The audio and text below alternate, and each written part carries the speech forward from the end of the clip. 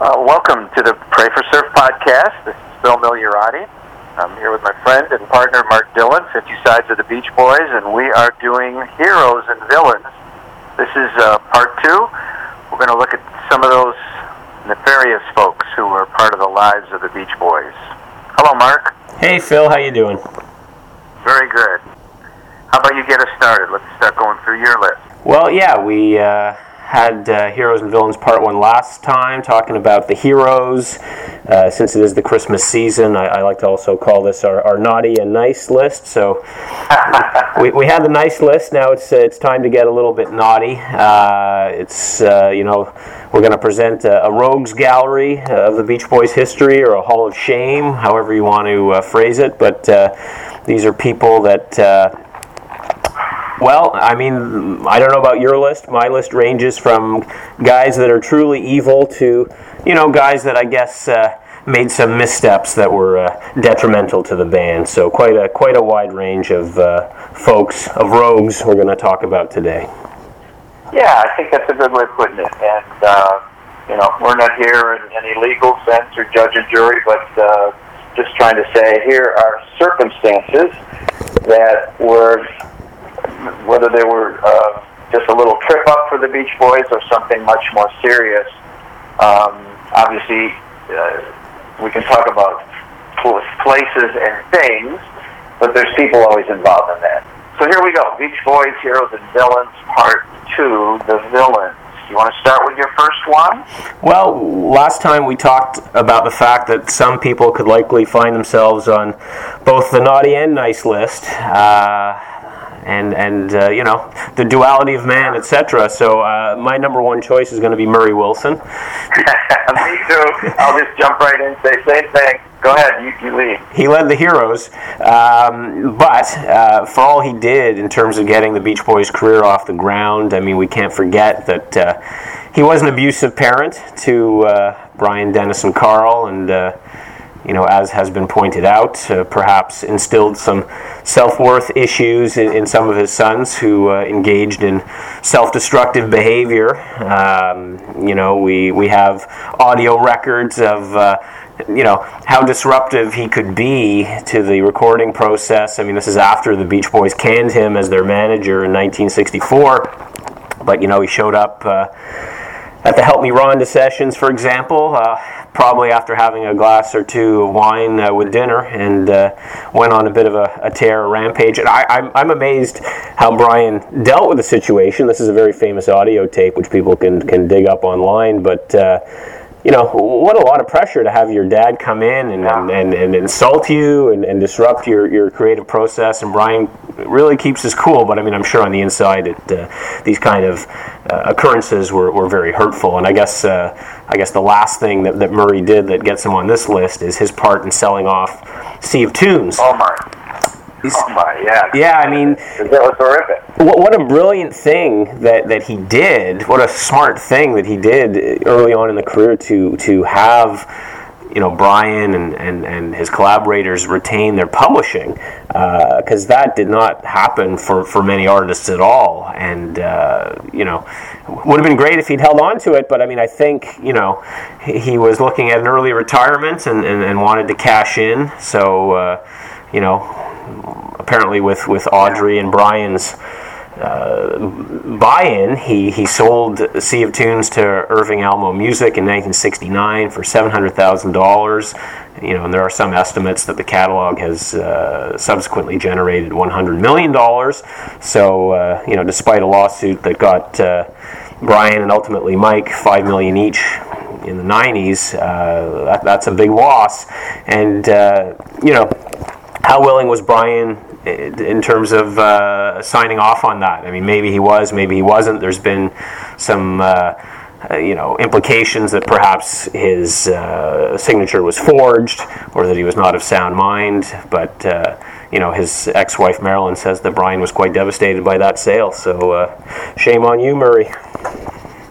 Yeah, I think to anyone, whatever your personality style is, for a father to do that is...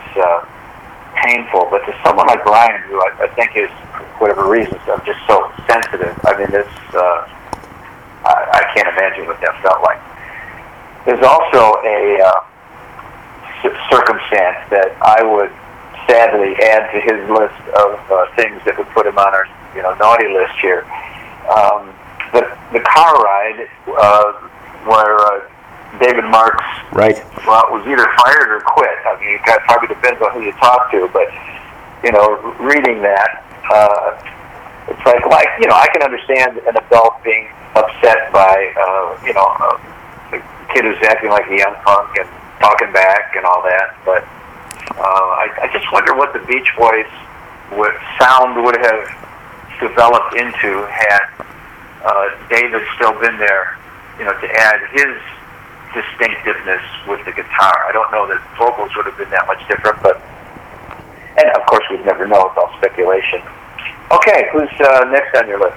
Well, this is kind of a continuation of the previous one in the whole Sea of Tunes fiasco. Abe Summer was a Beach Boys lawyer, and according to Mike Love's book, Good Vibrations, operated in a conflict of interest in this matter because he was also representing Irving Almo. So, the seller and the buyer playing both ends, conflict of interest.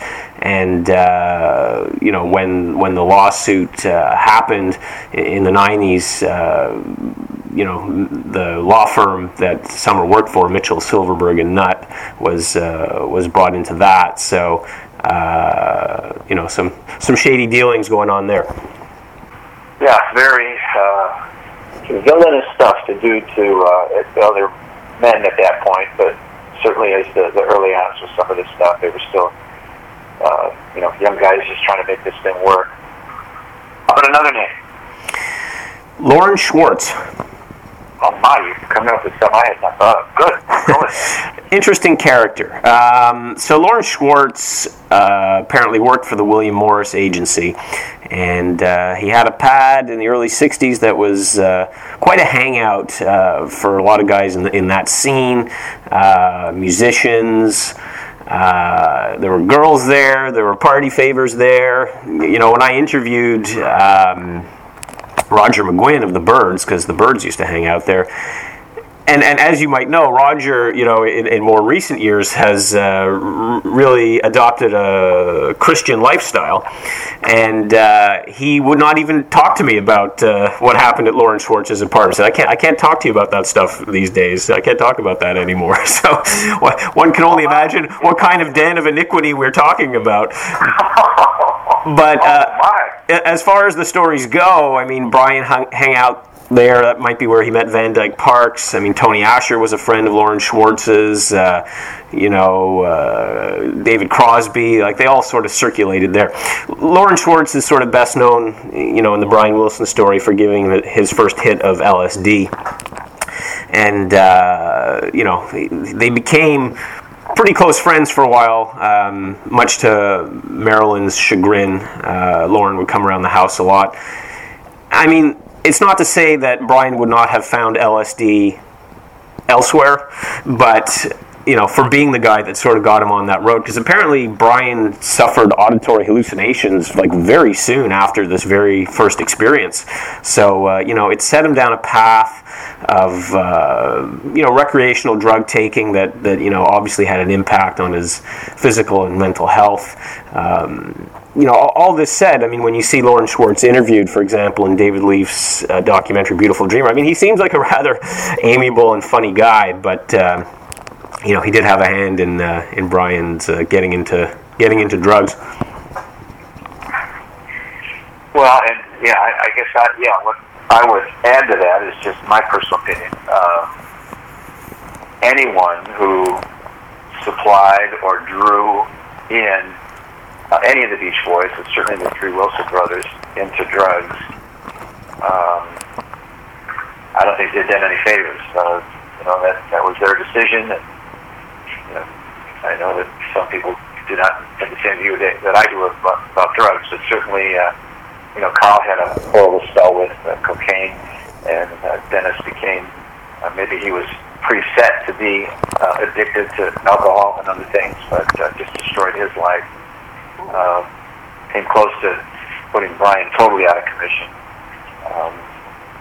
So from my point of view, I'm trying to be a moralist here, but just the reality of that,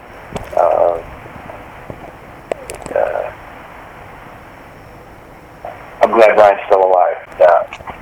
Some would say, well, without drugs, could he have written California Girls or, things like that? And, we can argue that a long time. But, again, I'm glad for the good music, the great music, but also wishing we still had two of the Wilson brothers. You can respond to that or take us to another person. Well, I'm going to take you to another person. Now, this one's a bit tangential, but I mean, certainly a guy whose name pops up in the Beach Boys story all the time. That's Phil Spector. I'm glad you mentioned him. He's on my list too, so go ahead. I mean, there's no question that Phil Spector was a huge influence on Brian and his music, the whole wall of sound thing. There's no question. I think in their personal encounters, my impression is that Phil was a bit patronizing, perhaps, to Brian. I mean, Phil thought he was the man, and I think liked to put other people in their place.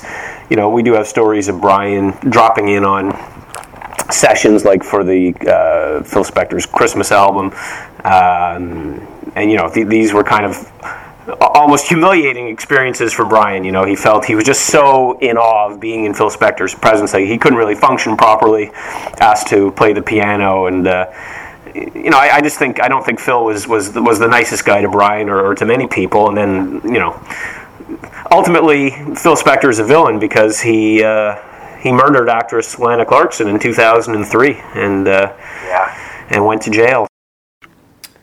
And my next choice is also a convicted murderer, Charles Manson, recently deceased. It was very unfortunate that Dennis met up with this guy and introduced him to the Hollywood scene. Manson wanted to make music and get a record deal and had some degree of genuine talent, I would say, and recorded demos at Brian's home studio. He leeched off Dennis, him and his followers, moved into Dennis's house. Dennis tried to shake them, but even when Dennis moved out of his own house, they found out where he moved to. And of course, this all came to a head in July and August 1969, with at least 9 murders that we know about, the most famous ones being known as the Tate LaBianca murders. And in December 1971, Manson was convicted of first-degree murder. And this had a lifelong impact on Dennis. If you talk to people like Daryl Dragon, who played keyboards with the group and arranged some music with Dennis, became the captain of Captain N. Tennille. He has said that he thought that Dennis's downward spiral into drug and alcohol addiction was very much caused by the guilt and the fear that Dennis felt from this association with Charles Manson. Phil, you asked me when we were offline if Manson was targeting Terry Melcher the night of the murders that included Sharon Tate at that particular house. And he wanted to get a record deal from Terry Melcher specifically, and Melcher really didn't have the time of day for him.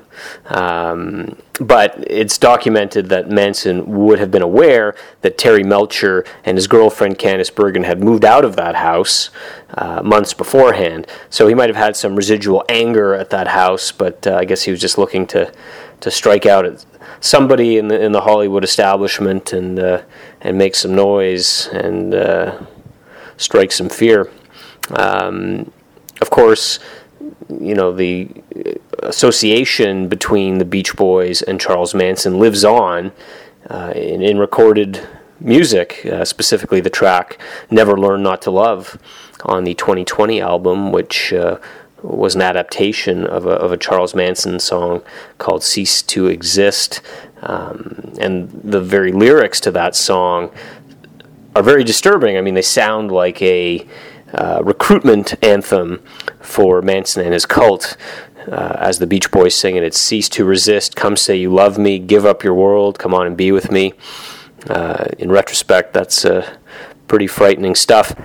And he certainly belongs on this, as you say, the naughty of our naughty and nice list here. So, Charles Manson.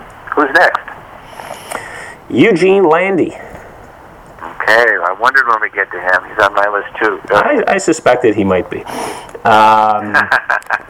So anyway, Eugene Landy was hired by Marilyn in 1976 to help Brian get back into good health, and we had him on our heroes list as well, which might surprise some people. But I mean, he is credited with saving Brian's life, I guess, and being a positive influence in some key regards. So I mean, we can never sell him short for having brought Brian back from the abyss. But this guy was motivated by greed. He had showbiz aspirations. He, in his first stint with Brian in 76, I mean, he tried to take control of Beach Boys group meetings.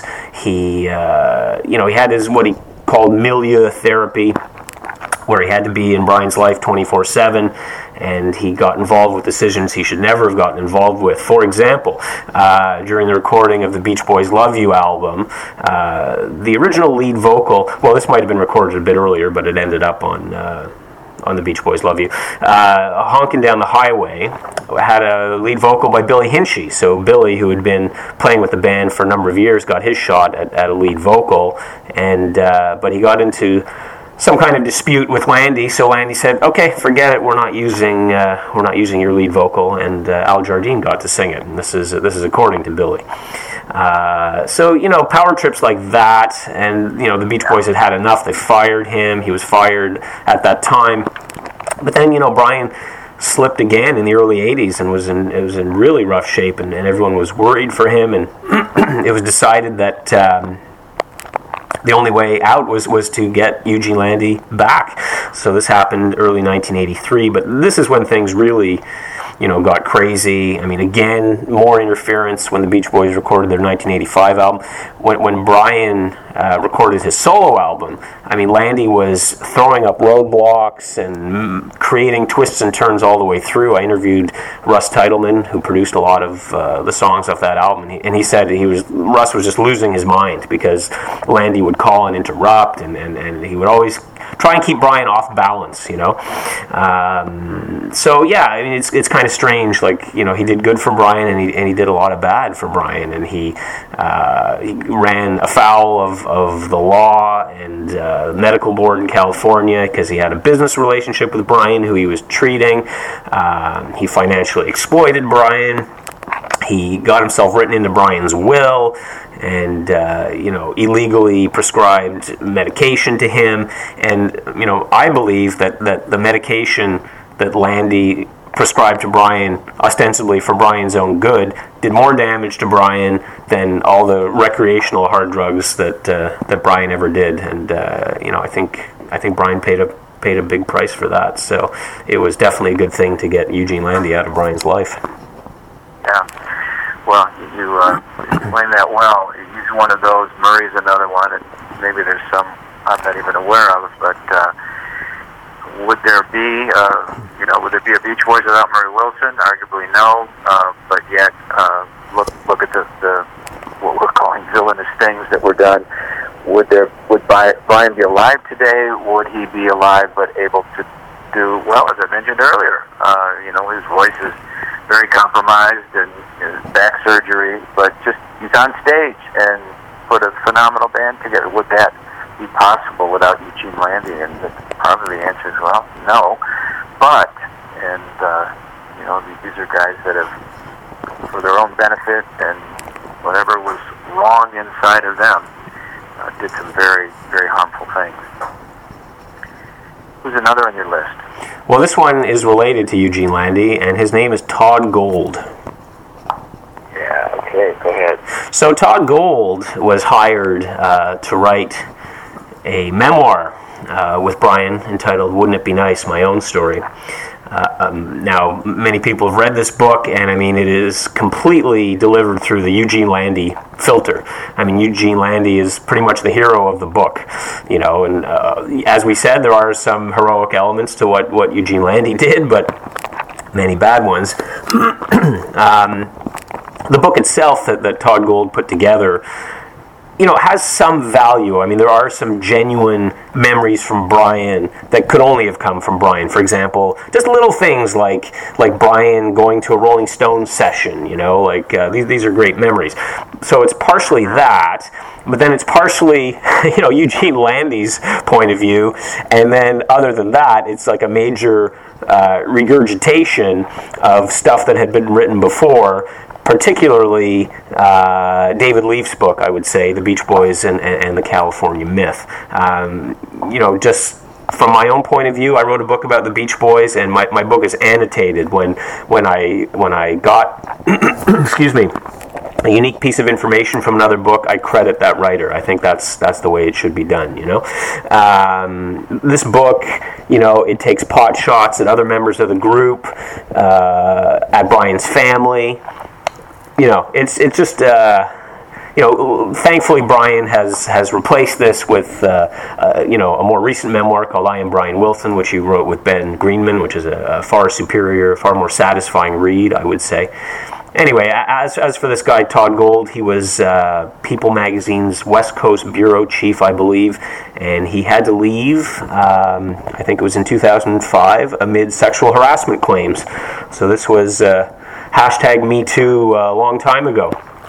You know, he's a writer that had written books with Anne Margaret and Richard Pryor. You know, it's just interesting how some of the people on this list amounted to no good. Like their ultimate sort of fate, you know, they paid a price for you know, bad behavior, whether or not it related, you know, to the Beach Boys. He was sued by Mike Love. Todd Gold was. Reportedly, Mike got $1.5 million from HarperCollins for defamation of character. And anyway, so there were other lawsuits as well from other people. But yeah, this is quite a notorious book in the Beach Boys library.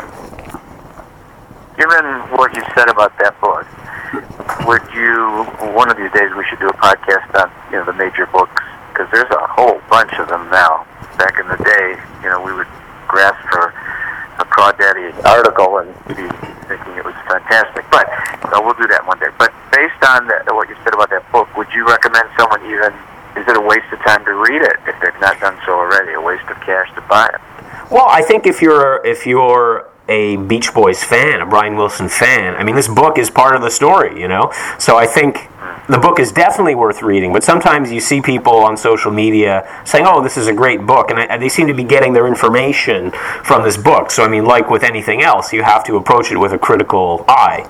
You know, you cannot accept, I mean, certainly anything coming from Eugene Landy, you have to take with a huge grain of salt. So, no, I think it's, you know, I'm not into censorship or anything like that. I think people should read the book, but maybe not the place to start. There's more accurate, edifying books out there, you know, that would be a better place to start. And then, you know, once you know the story, then you can go back and look at this one and see, you know, all the holes that can be punched in it. Yeah, and I just want to add to that, what you're saying about the book is not just your opinion. It's not one writer maybe not liking what another writer did. It really has been demonstrated that this is convoluted. Eugene Landy is pulling strings here somewhere, and so that it has to be read with that perspective. It's not just a Mark or a Phil viewpoint because we don't agree with what's in the book. Fair to say? Fair to say. Okay, great. Someone next. Who's on your list?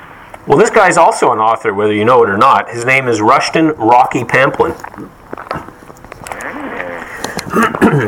So Rocky was a college football player and a male model who was hired along with Mike Love's brother Stan Love to act as Brian's bodyguard in the era we were talking about, 1976, around that time. You know, the idea was to keep Brian away from drugs. Now, this guy, quite a character. He had an affair with Marilyn. The worst thing that Rocky was involved with, along with Stan, was a brutal beating of Dennis in 1981. They did it just for the hell of it, it seems. I mean, obviously Dennis had made their lives difficult because, Dennis, may very well have been funneling drugs to Brian. So, anyway, I mean, this was a senseless act of violence. Violence seemed to be something these guys, this terrible twosome, like to engage in. Rocky also punched Carl out unconscious on the Australian tour, for ostensibly getting some heroin to Brian. And part of the irony of all this is that by his own admission, Rocky was a bit of a partier too. I mean, the night that they beat up Dennis, he said that he was high. They were partying, him and Stan, and then they go and beat up Dennis for that kind of thing that he did. Do you remember MySpace? Yes. People had MySpace pages. I remember that, yeah. So I had one. Okay, I think I had one too, and Rocky Pamplin had one. I remember stumbling upon it many years ago, and even after all these years, he was making disparaging remarks about Marilyn and about Carney. Very nasty, racist type remarks. I mean, pretty shocking stuff. And apparently he is, that hasn't changed, because apparently he made some remarks on the SmileySmile.net forum that got him banned there. So, he hasn't changed, and all this has suddenly become a little bit relevant because as I was saying earlier, I called him an author. He came out last year with a book entitled "The Beach Boys' Miracle Comeback: The Inside Story of How America's Band Survived," and it was news to you, and I think it's news to many. It's not getting much attention at all. Well, whenever someone, or a group in this case, is famous, it draws all kinds of people, and many of them are very self-centered, and in this case, even harmful. Somebody next on your list. Well, again, this ties back to the previous, and that's Stan Love. Stan Love was a basketball player, a professional basketball player, and, as mentioned, he was hired to look after Brian. But yeah, I mean, the beatdown of Dennis, I think, is the ultimate negative moment. Interestingly, Stan spearheaded the legal action to have Landy removed from Brian's life, and his goal was that he wanted himself appointed as conservator, which I find a little bit strange. So you have to question his motives, I think, for Stan to sort of come out of the woodwork and try and take control of Brian's life after all that time. I mean, more power to anybody that got Eugene Landy out of Brian's life, but it seems like the move was at least partially personally motivated. Well, and you hope that tentacle doesn't connect anyone else in his family. So we'll maybe just leave it at that. You got another one? I do, and I think he might be on your list as well. This is not a good day for the Love family. Stephen Love.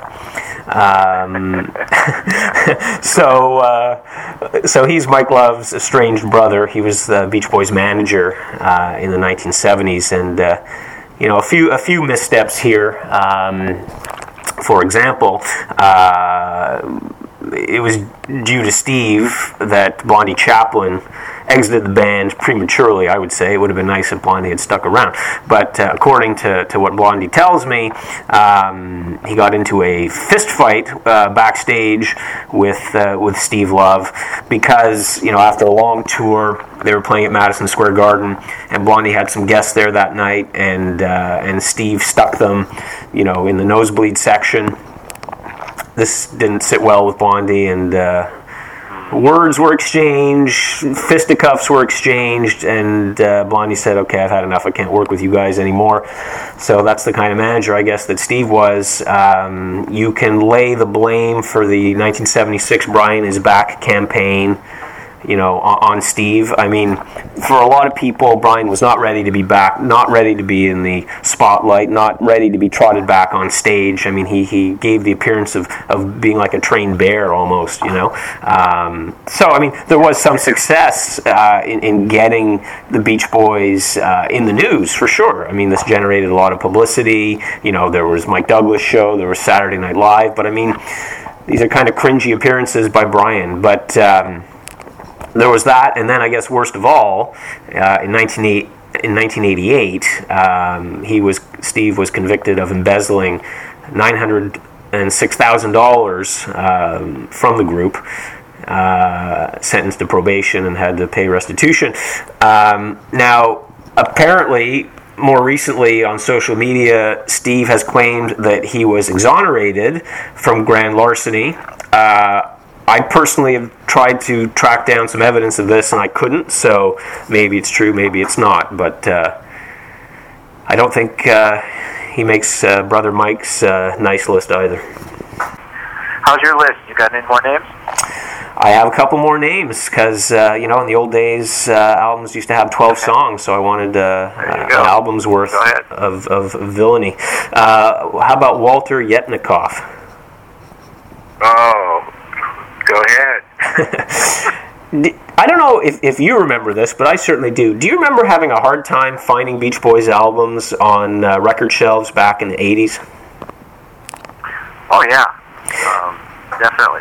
I certainly did, and according to Jim Guercio, whom I just mentioned and who I interviewed for my book, the reason was that they were pulled or not distributed by Yetnikoff.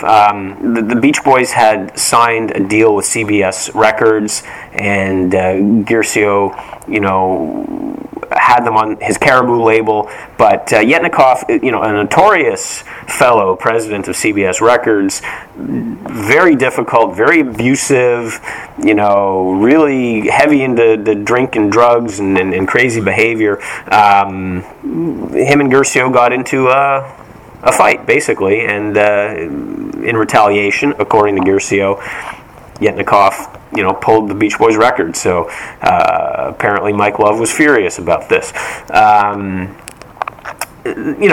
Yetnikoff has quite an interesting history with the Beach Boys. He was the guy that signed them to an $8.5 million deal with CBS Records, which was no doubt good for the guys. I don't know how good it was for CBS, to be honest, because it's not like a lot of hit records came out of that. He issued that now famous quote. You'll have to pardon my language, but what he said was, upon hearing their first submission of the LA album, was, "Gentlemen, I think I've been fucked." So remember what I said earlier about, I guess, about karma and how, people who seem to behave badly come to unfortunate ends. Well, I think CBS had enough of Yetnikoff and fired him in 1990. Well, when you say that, there's scripture that comes to mind, you reap what you sow. Yep. Same idea. Yeah. Well, interesting name, seeming to pull out of nowhere, but yet, wow. It's like, would somebody really do that? It's the old cut off your nose to spite your face kind of thing? I mean, what? Whoa. That's just amazing. But, well, this is one of the things that...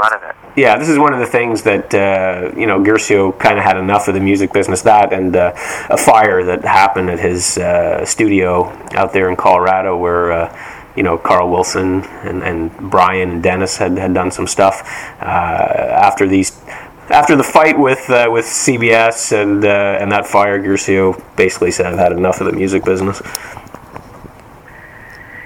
And you had said you had one more. Yes, we couldn't end without this doofus, James Watt. Oh, thank you. I was just looking at that name on my list. Go ahead. So under Ronald Reagan, James Watt was the Secretary of the Interior, and the Beach Boys had performed a July 4th concert at Washington's National Mall in 1980 and 1981. In 1983, James Watt said he did not want any rock bands performing there because they attracted the wrong element, which means everybody except nerds like that guy. But he didn't mention the Beach Boys by name. In fact, he said he didn't even know who the Beach Boys were. But I mean, everybody took it to mean the Beach Boys because they were the high-profile band that had performed in a couple of previous years.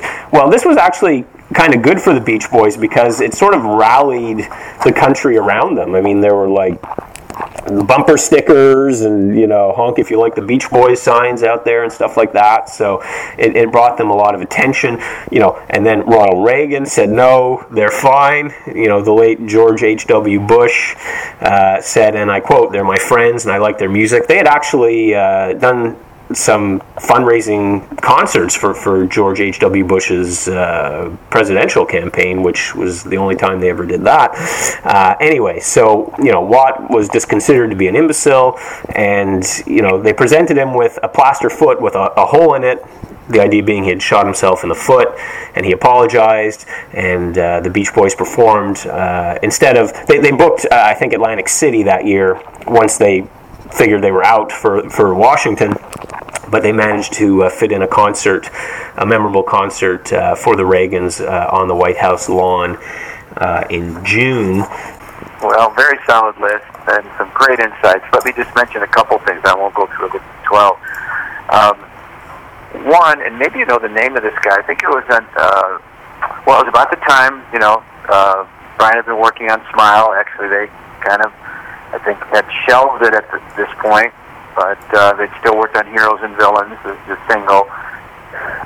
So Brian finishes Heroes and Villains. It's late at night. I don't know, maybe it's 11, 12 o'clock, and he goes over to, was it KRLA radio station, and wants to give them the debut opportunity to play it on the radio, and the DJ says, "I'm not sure I can do that. I have to call my manager." Another crestfallen moment for Brian, which in some ways, say, well, that's, you can get over that, but it's just another statement about he comes to the public, if you will, with what we now know are works of art, certainly works of his heart and soul, and he'd put, in those days, still singles were pretty much, you go in, you play the instrument track, you take a couple takes with vocals, and there it is. It's another song. For him, this is a work of art spanning, it's certainly more than 6 months, maybe a year plus. Anyway, he gets this disappointment again. So I don't know the guy's name. Maybe you could fill that in, but on my naughty list is the DJ who didn't put it on the turntable without thinking, and said, "Hey everybody, we're interrupting this song to present to you the latest Brian Wilson Beach Boys single, Heroes and Villains." He missed a great opportunity. And Brian was certainly crestfallen in that moment. Yeah. And I'll throw up really not a name. You may have some names in this. My other one would be, I'll just say Capitol Records, or Capitol Executives, the execs at Capitol Records, or the suits, maybe we'd say. Couple things. One is,